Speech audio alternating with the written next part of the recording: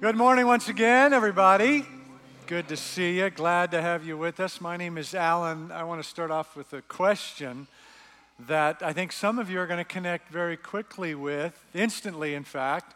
Others of you are going to be nudging the person next to you, which is always a great thing to do in church. Always a good thing to nudge and say, you better listen to this. And so here's the question. Have you ever done anything stupid? So some of you are going, yeah, that's my life. Have you ever done something where it seemed wise at the time, or at least it seemed reasonable at the time, but then when you look back on it, you think, what was I thinking? How did my brain allow that to happen? A number of years ago when my wife and I were dating, her family went on a trip to Belize, and they wonderfully invited me to join them. And it was an incredible vacation. It was on a private island. They had a room at a resort that was on a private island with a private beach. I was a seminary student at the time. I had never seen anything like this, never been on any kind of vacation like this. It was incredible. The very first full day, we went out on the beach to enjoy the sun. And Tammy, my girlfriend at the time, her mom said, Alan, aren't you going to put on some sunscreen? And I said, well, no, I don't need sunscreen. I have never burned. I'm Canadian, and I have magical skin. I think there's something about it. I've never burned. It just doesn't burn, so it won't be a problem. So Tammy gets out the sunscreen, puts a little bit on her finger, reaches over and puts a T on my chest for Tammy. And so then we stay out all day, and we're just enjoying the sun, going in and out of the water, playing, enjoying the beautiful beach. Turns out I don't have magical skin.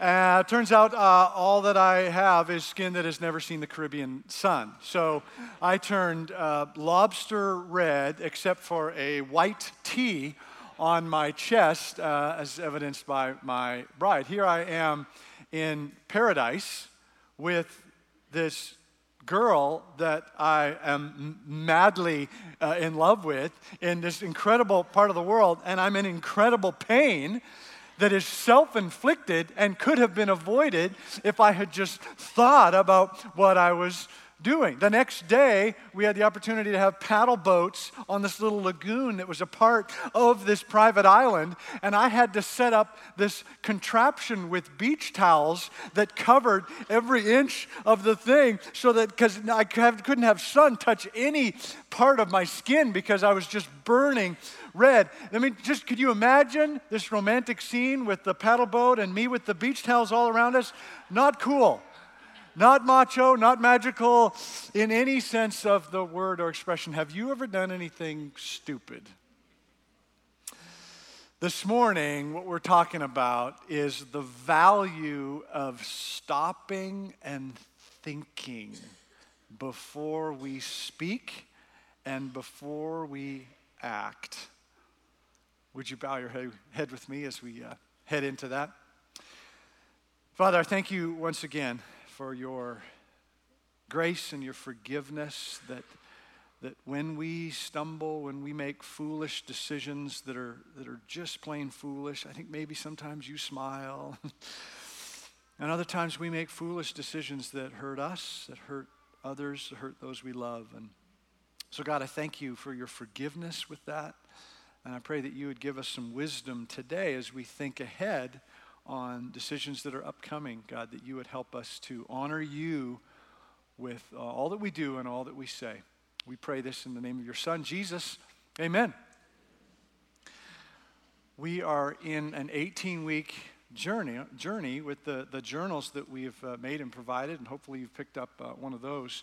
But we are the theme of the whole thing is wisdom, and as we start this off, we're doing a 3-week series called Think. We're in week 2 of that 3-week series, and this series is really kind of focused on one verse found in Romans chapter 12. Romans 12 verse 2 says, "Do not conform to the pattern of this world, but be transformed by the renewing of your mind, then you will be able to test and approve what God's will is, his good, pleasing, and perfect will. Last week, we talked about the first phrase in that verse, do not conform to the pattern of this world, that there are patterns in this world, and people who are wise identify those patterns, identify them, see them, learn them, and make decisions to avoid some of those same patterns. So that part that we talked about last week is really about our past. It's about patterns that we have seen or experienced or that others have seen or experienced. It's stuff that has happened in the past. And then Paul says, but be transformed. And the transformed part, that's the future. That's the goal. That's what we're heading towards. We want to be transformed people who are not stuck doing those same patterns over and over again. The transformed place is where we want to go. And how we get there is the renewing of our mind, which we're going to talk about next week, the renewing of our mind piece. But today, I just want to focus on this here, this transformed section. What does this look like? What does it mean to be transformed? Forgive me for oversimplifying perhaps this morning, but I think spiritual transformation can be summed up in one thing that I'm going to tell you about in just a minute. If somebody came up to you and said, what is spiritual transformation? How do you define it? What does that look like in your life? If somebody asked you if you are living a transformed life, how would you respond? How do you know? How can we define this? I think it can be summed up in one thing. I'm going to tell you about it in just a minute.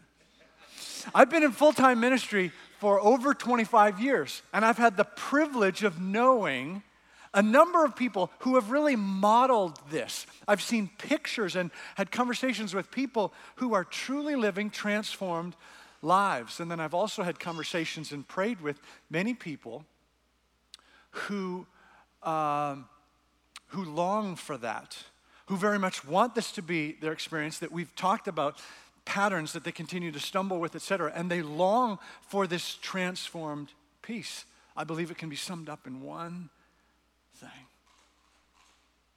that I'm going to tell you about in just a minute.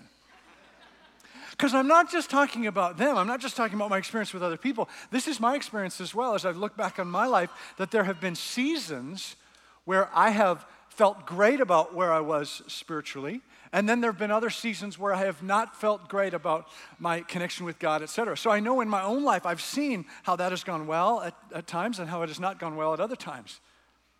So I think it can be summed up with one thing: making good decisions. I think spiritual transformation can be summed up with the idea that we are living life making good decisions. In fact, I think one can measure spiritual transformation based on our ability to make wise decisions, to make good decisions. It's that simple. That Paul talks about in other writings. Paul wrote here, Romans chapter 12, and in other letters that he wrote in the New Testament, he talks about us deciding between the fruit of the Spirit or the natural ways of our desires, the desires of the flesh. When we say yes to the fruit of the Spirit and no to the desires of the flesh, then we are living a transformed life. When we say yes to the desires of the flesh and no to the fruit of the Spirit, we are not yet living a transformed life. It simply is about making good decisions. This is so relevant because we make decisions all the time. We make tons of decisions. There was a study that just came out last year estimating that average people make 35,000 decisions a day. If you take out the sleep time, that's about one decision every 2 seconds. Right now, you're making a decision as to whether or not that statistic is accurate or not. We make decisions all the time. And those decisions shape us. The accumulation of all those decisions that we are making, take all of those little, medium, large decisions, put all of that stuff together, that is us. That is who we are. That is the measure, the determiner in terms of how we're doing and how we're doing in our relationships and how we're doing in our relationship with God. Our decisions absolutely shape us.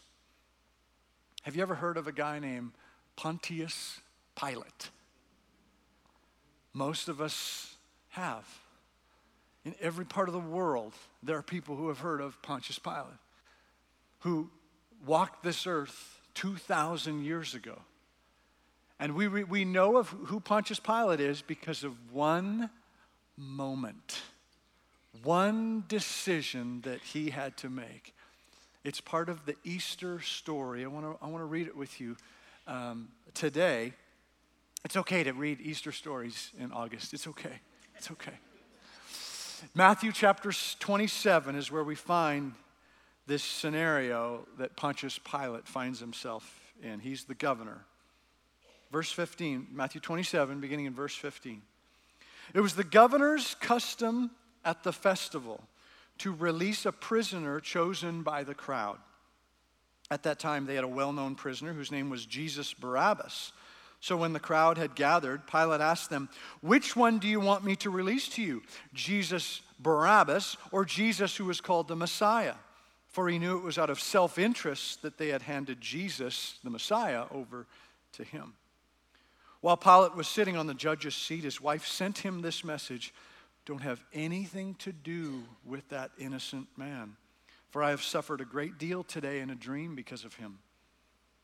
But the chief priests and the elders persuaded the crowd to ask for Barabbas and to have Jesus executed. "Which of the two do you want me to release to you?" asked the governor. "Barabbas," they answered. "What shall I do then with Jesus who is called the Messiah?" Pilate asked. They all answered, "Crucify him." "Why? What crime has he committed?" asked Pilate. But they shouted all the louder, "Crucify him!" When Pilate saw that he was getting nowhere, but that instead an uproar was starting, he took water and washed his hands in front of the crowd. "I am innocent of this man's blood," he said. "It is your responsibility." Set aside the fact that we understand Jesus had to die on the cross. Set aside the fact that this was a fulfillment of many prophecies in the Old Testament and that this was all part of God's plan for the redemption of his people. Set aside that for just a moment. And imagine being this governor, this man, who was faced with this decision that changed the trajectory of the world. He was the decision maker at the crux of the story of humanity. This decision that shaped the world. It obviously shaped him and his life and the rest of his life. Could you imagine what the rest of his life was like, knowing he was the one who had to make that decision? Just imagine how much it shaped him and the reality of how much it shaped his legacy. That this is what we know of him. He, in that moment, he tried to avoid the decision. He tried to pass it off by saying, "You guys decide. You decide between Jesus Barabbas and Jesus whom you call the Messiah."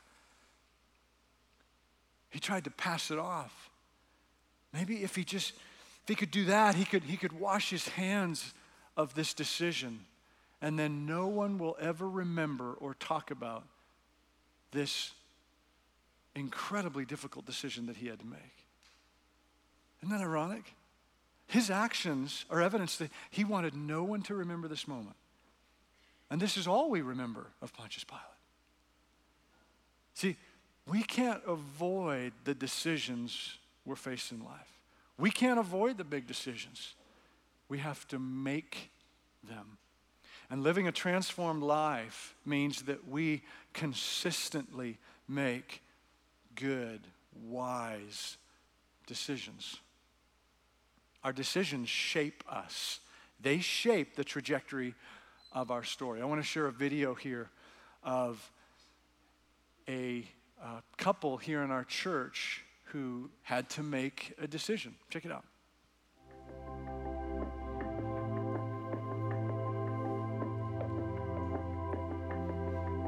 Yeah, my name's Gabe Mayorga, and this is my wife, Kristen Mayorga. We've been married now for 10 years. We met 14 years ago at Lifetime Fitness on the Crunch Machine. So initially, I really wanted to go to Reengage, and Gabe wasn't really interested. The Reengage commercial came on in church one day, and my wife thought we should probably check it out, and I said, we're good. A year goes by, and they're doing the commercial again, and at that point, I had a family member who I thought could really take advantage of it. He had mentioned that we should send those people, but I said, well, we can't send other people if we don't know what we're sending them to. Like a good husband, I took her advice and said, yeah, let's do this, kicking and screaming.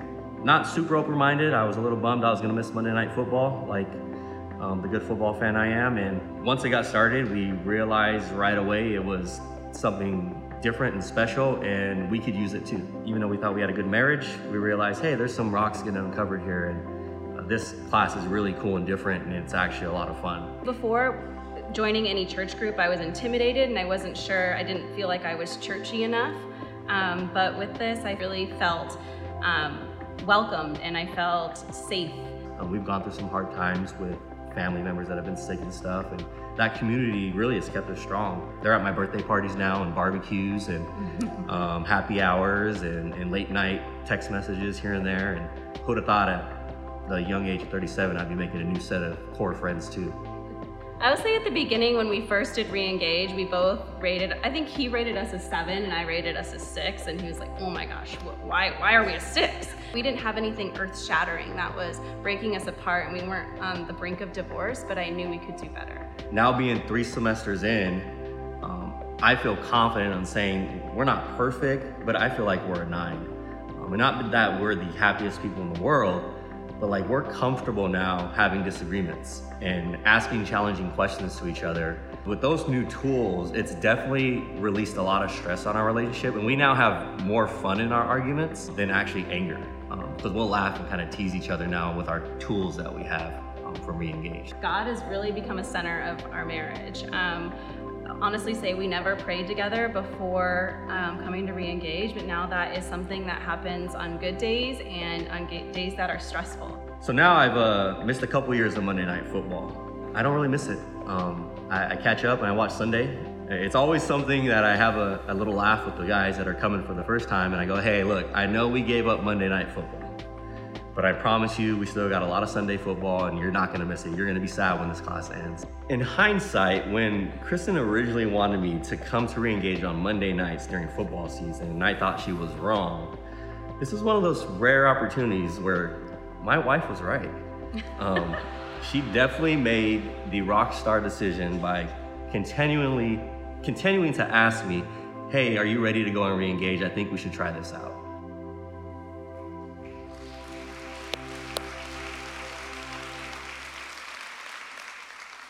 One decision that mattered, very much mattered to the trajectory of their lives, of their marriage.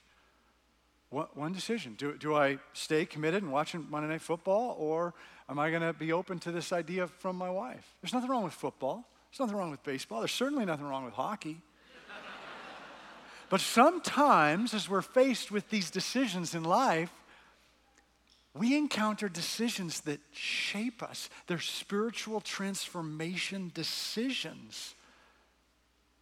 Now, not every decision is a spiritual transformation decision. Of all the 35,000 decisions we might make in a day, I would guess very few of them are spiritual transformation decisions. The way I see it, there are 3 kinds of decisions that we make. Most of them are preference decisions. Should I go down 48th Street? Should I go Chandler Boulevard? Should I get the chicken or the steak? Should I get the blue one or the red one? And these are preference decisions, and sometimes we get a lot of stress out of preference decisions, the reality of life and having to make some of these choices and decisions in life. And we get stressed out about it, but I don't think we're supposed to get stressed out about this stuff. Most of our preference decisions, they're just opportunities. They're gifts from God that we get to make such a decision.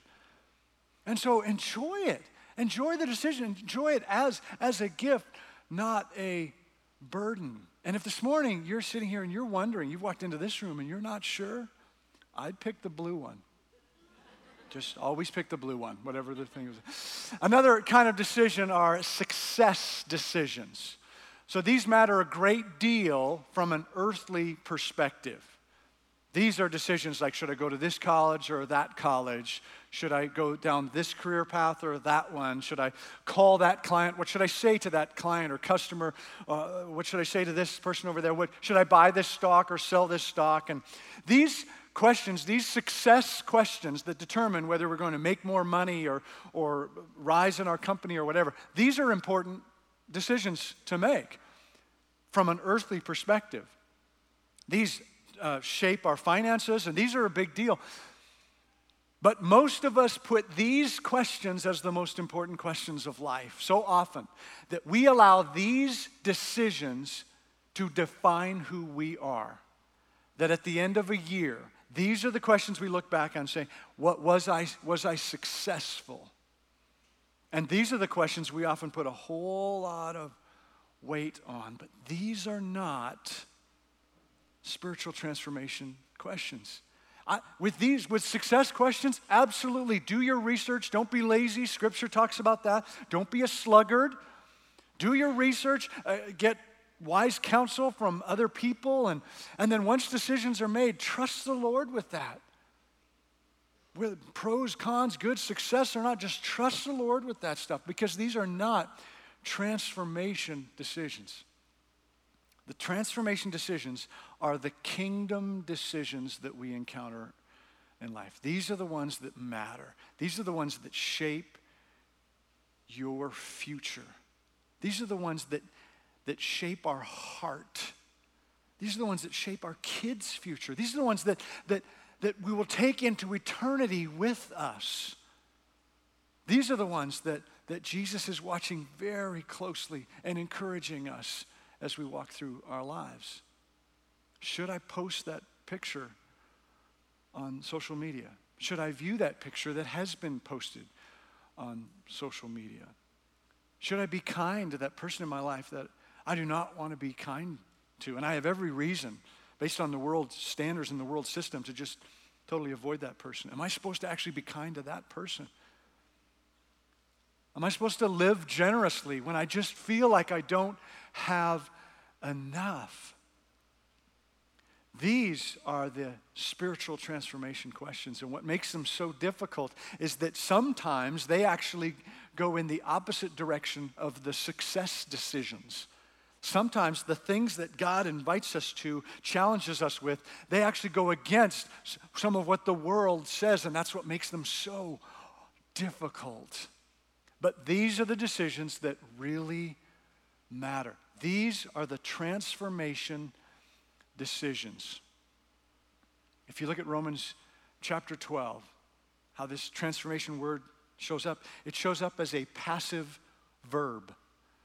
Do not conform to the pattern of this world, but be transformed. It's a passive verb. What that means is it's not something that we have the ability to do. We don't just walk away from this and say, okay, I'm going to make better kingdom decisions. When we are transformed, that means we allow God to work in and through us. It requires the presence of the Holy Spirit in our lives. It requires Jesus to take up residence in our lives with us in those moments as we are making those decisions. A number of years ago, when my oldest was little, I remember reading to him from a book called The Magician's Nephew. I talked about Gordon last week. He's in college now. And when he was little, I would put him on my lap and read through the Chronicles of Narnia. This is book 1 of the Chronicles of Narnia. Book 2 is The Lion, the Witch, and the Wardrobe. C.S. Lewis wrote that book first, but then he realized he needed a backstory for The Lion, the Witch, and the Wardrobe. So we went back and he wrote The Magician's Nephew. It's the story of a young boy named Diggory and his friend named Polly. And they're the ones who first discover, from Earth, they're the ones who first discover the magical land of Narnia. They're the ones who first have an encounter with the mighty lion Aslan. They're also the ones who first have an encounter with the White Witch. Near the end of this book, the White Witch says, "Foolish boy," said the witch, "why do you run from me? I mean you no harm. If you do not stop and listen to me now, you will miss some knowledge that would have made you happy all your life." "Well, I don't want to hear it, thanks," said Diggory. But he did. It's that temptation of, okay, that doesn't sound like something I'm supposed to be doing, but I want to know more. See, what's happening near the end of this book is Diggory has fruit from a tree, very similar to the Genesis chapter 2, chapter 3 story. And Aslan wants him to bring that fruit to him. The witch knows the power of that fruit and says to Diggory, "You could just eat that fruit on your own, and you could be so happy." Diggory avoids that temptation. But then the witch goes much further and says, "You know what you could do is take this fruit back to your world. Give it to your mom who is dying, and she will be healed." That's the temptation that the witch offers young Diggory.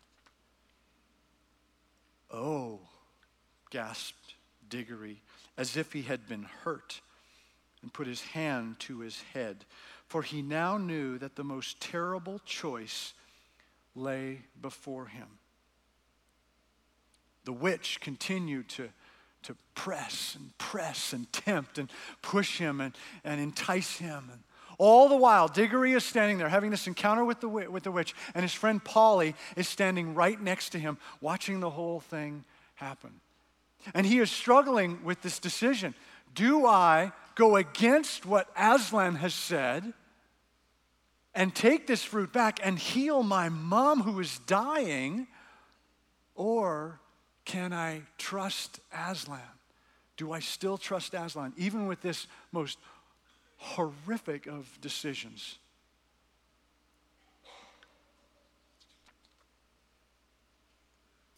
Diggory finally responds to the witch. "Look here. Where do you come into all of this? Why are you so precious fond of my mother all of a sudden? What's it got to do with you? What's your game, witch?"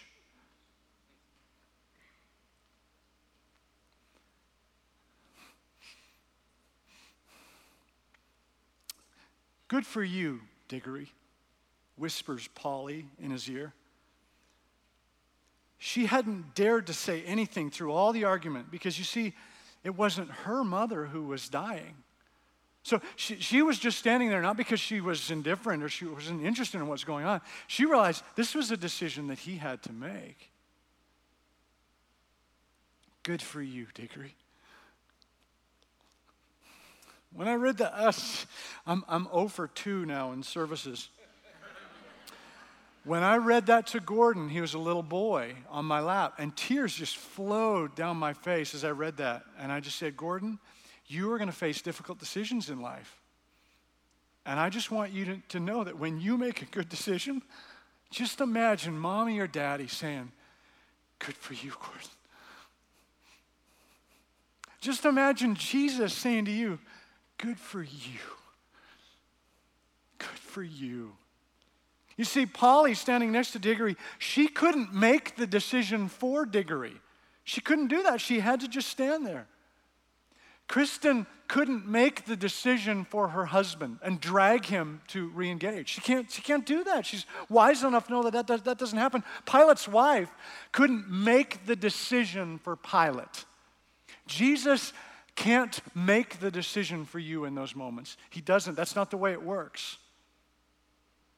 But when we're faced with kingdom decisions, when we're faced with the reality of transformation moments, I think it's a powerful thing to imagine Jesus saying, good for you. Well done. I'm proud of you. Paul says, do not conform to the pattern of this world, but be transformed. And that means that we are consistently making good kingdom decisions, as hard, sometimes impossible as they seem in the moment.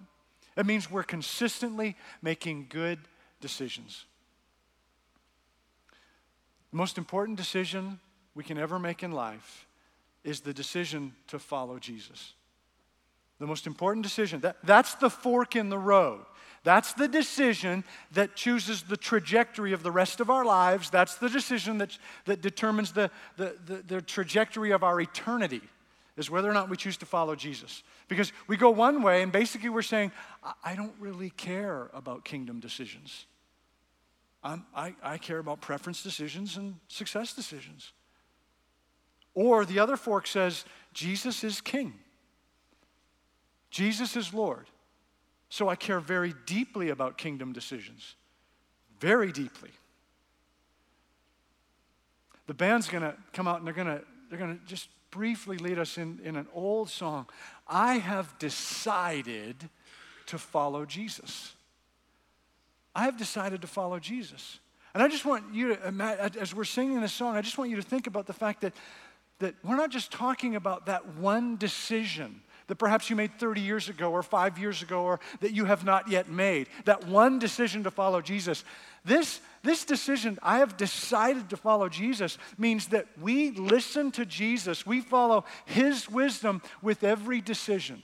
It means every kingdom decision, every transformation moment we have, we say, I'm deciding to follow Jesus in this moment, in this decision.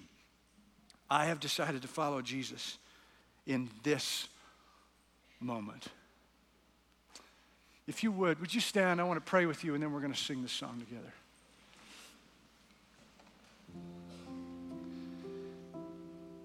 Father in heaven, you know the decisions that we have faced, that we are facing, and that we will face.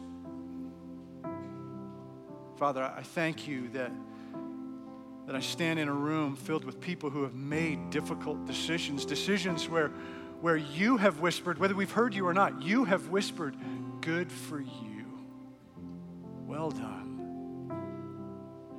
I pray for all who are making decisions right now, God, that you would be with us in those moments, that you would allow us to be transformed, God, so that we can make you proud of the decisions we're making. Be with us, guide us, lead us to make decisions that make you proud. It's in your Son's name we pray.